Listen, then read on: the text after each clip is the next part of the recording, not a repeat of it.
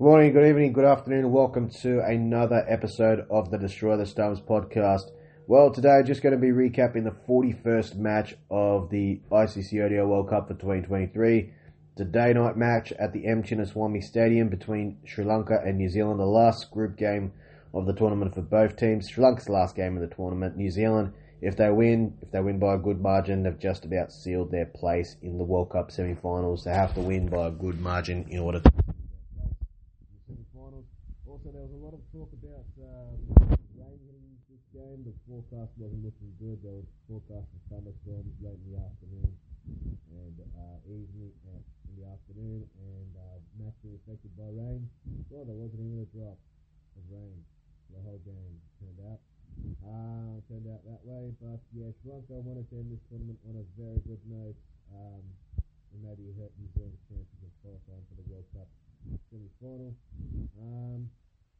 New Zealand just want to, whatever happens, get a win by a good margin, keep their hopes alive. If not, just end the tournament on a good note. Whatever happens, I guess, for New Zealand. But in that regard, just want to win this game, hopefully by a big margin.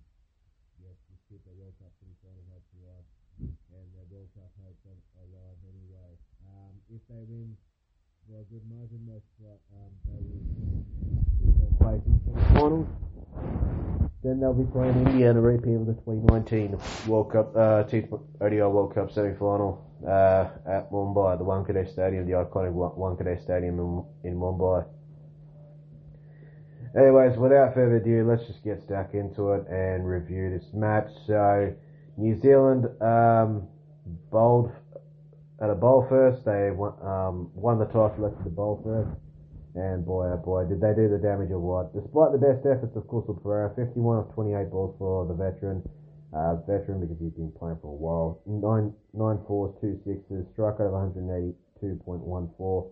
A good half century from Kusal Perera. Really batted like Sanath Jasriya. He does have that kind of Sanath Jasriya-like style to his game.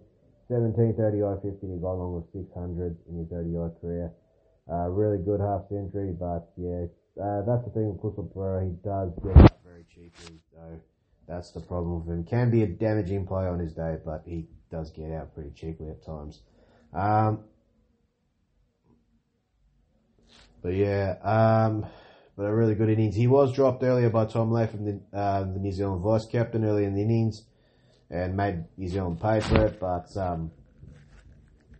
once he got out, it just was a really, really tough grind for Sri Lanka, because they were going at a really good run rate in the first 10 overs. Despite losing 5 wickets, they were going at a really good rate, about 7 runs an over or more. After that, they just dropped off. So many dot balls. New Zealand really strangled Sri Lanka, and they were bowled out for 171 in 46.4 overs.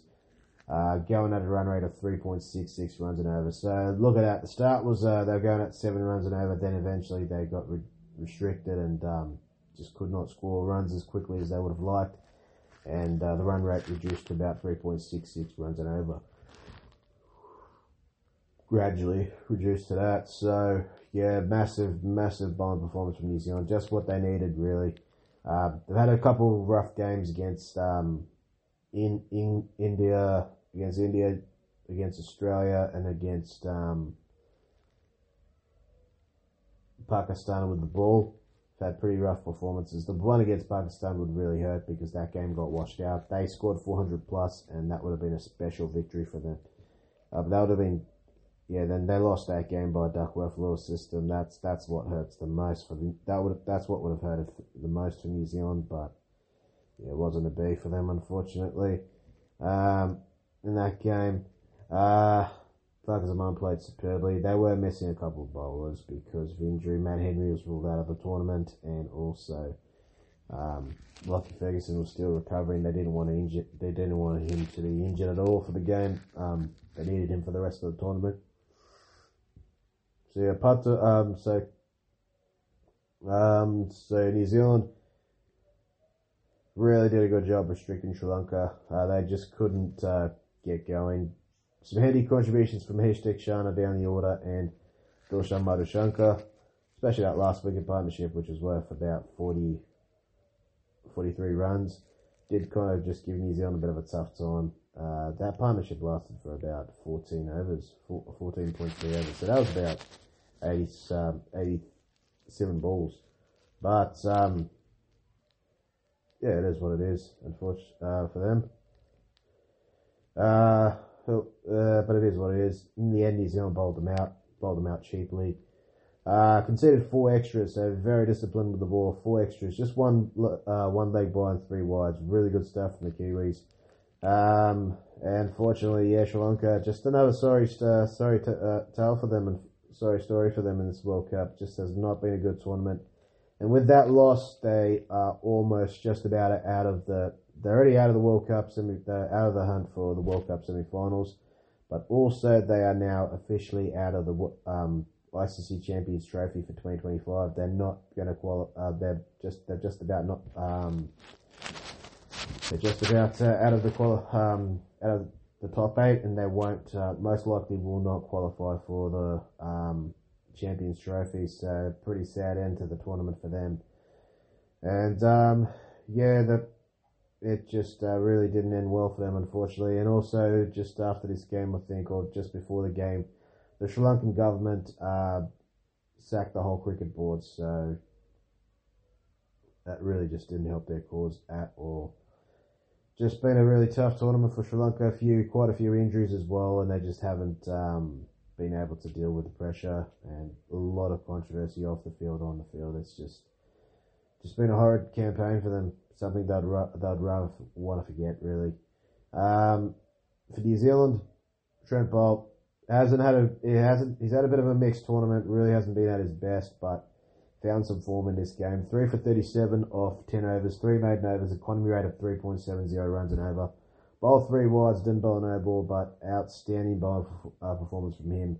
Got 3 wickets in the middle, getting rid of Kusal Mendes, Sadera Samara Wickrama, who's been Sri Lanka's best batsman for me in this tournament, and Charita Solanka, who scored an excellent 100 against Bangladesh last game and can be a damaging player. So 3 vital wickets, and of course Kusal Mendes, the captain and wicketkeeper. He can be a really dangerous player. He was in good form prior to early in the tournament and also in the Asia Cup, but has lost his form towards the end of the tournament, has been a bit out of form since then, unfortunately, for Sri Lanka. Tim South again the wicket, but he was expensive. 2 wickets for Lockie Ferguson, he was really good. 2 for 35 off 10 overs, 2 maiden overs, economy rate of 3.50 runs an over. Didn't bowl a wide or a no ball. Outstanding stuff from Lockie Ferguson. Mitchell Santner was brilliant. Most economical bowler for New Zealand. 2 for 22 off 10 overs, 2 maiden overs, economy rate of 2.20 runs an over. Didn't bowl a wide, didn't bowl no ball. And Rachin Ravindra, boy oh boy, how good was he? 2 for 21 off 7.4 overs, no maiden overs, economy rate of 2.73 runs an over. Didn't bowl wide, didn't bowl no ball. He was really good as well. And New Zealand, well, what can you say? Absolutely superb. And Glenn Phillips just bowled the 1 over, none for 3 off that 1 over. No, wasn't a maiden over anyway. Economy rate of 3 runs an over, didn't bowl a wide or a no ball. And Tim Southee was the most expensive, 1 for 52 off 8 overs, no maiden overs, economy rate of 6.50 runs an over, didn't bowl a wide or a no ball. But Trent Boult, boy oh boy, great figures. 3 for 37 off 10 overs, 3 maiden overs, economy rate of 3.70 runs an over. Bowled 3 wides, didn't bowl no ball. Mitchell Santner, boy oh boy, how good was he? 2 for 22 off 10 overs, 2 maiden overs, economy rate of 2.20 runs an over. A lot of 2s there for Santner. No wides, no balls. Absolutely outstanding. I repeated Santner's and Bolt's bowling figures, but they were really good with the ball. In reply, New Zealand got off to a flying start. Devon Conway and Rachin Ravindra are really giving New Zealand a good start. Devon Conway top scorer for New Zealand, 45 of 42 balls, 9 fours, no sixes, struck at 107.14. Unfortunately, Devon Conway didn't get a 50. Would have been handy for him to get that 50 before the World Cup. Maybe this time of the tournament, and hopefully just before the semi-finals, at least get that 45. So get a 50 under his belt. He made an excellent 100 in the first game of the tournament. Hasn't really had any. He's been pretty patchy since then, unfortunately. Rachin Ravindra, good quick 4 innings from him. 42 of 34 balls, 3 4-4s, 3-6s, strike rate of 123.52. Officially now the leading run scorer in the tournament, overtaking Quinton de Kock. He's had a superb tournament in Ratchet Devendra. The final of the tournament for New Zealand. Kane Williamson, start for him. Darryl Mitchell, good innings from him, 43 off 31 balls, 5-4s, 2-6s, strike rate of 138.70. And Glenn Phillips, 17 off 10 balls, not out, 3-4s, no 6s, strike over 170. Going New Zealand home. New Zealand winning, finishing on 172 for 5 off 23.2 overs, going at a run rate of 7.37 runs an over. Easy win, vital win as well, and winning by a really good margin helped their cause. New Zealand winning the game by 5 wickets with 160 balls remaining. Easy win for them. Sri Lanka did alright to not concede too many extras, just conceded 2 extras, and that was 2 wides. Other than that, really not much to write home about for them. Mahesh Dikshana, 1 for 43 off 7 overs, no maiden overs, economy rate of 6.14 runs an over. Didn't bowl a wide or a no ball. Dilshan Madhushankar was expensive, none for 58 off 6.2 overs, no maiden overs, economy rate of 9.15 runs an over. Bowled 1 wide, didn't bowl a no ball. Dhananjay Silva, expensive is 2 overs, none for 22 off 2 overs. No maiden overs, economy rate of 11 runs and over. Didn't bowl a wide or a no ball. And Deshmantha Chmira, pretty good. I thought he was pretty good. Back in the team for this game. 1 for 20 off 4 overs. 1 maiden over. Economy rate of 5 runs and over. Didn't bowl a wide or a no ball. And Angelo Matthews, 2 for 29 off 4 overs. No maiden overs. Economy rate of 7.25 runs and over. Bowled 1 wide. Didn't bowl a no ball.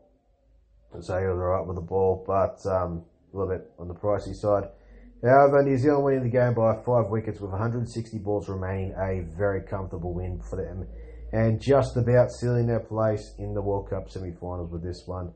Pakistan have to win by 287 runs against England, or they have to chase. If they're chasing, they have to chase down the target, depending on what target England set them. They have to chase it down in about 2.3 overs, or 6.3 overs, or 4.3 overs, or whatever. So yeah, virtually out of the tournament unless something really crazy happens. We did see something crazy with Glenn Maxwell scoring an excellent double 100 against Afghanistan, so maybe there's a chance, but most likely New Zealand are through to the World Cup semi-final again for the 5th tournament in World Cup in a row. And man of the match, Trent Boult, really good performance from him. Finding form at the right time most likely before a World Cup semi-final. We'll have to wait and see what happens in the England and Pakistan game, although I do believe New Zealand should be through, but just won't be 100% sure. Anyways, guys, thank you very much for your time. Stay safe wherever you are. Until next time, it's bye for now. We're out of here. Let's go.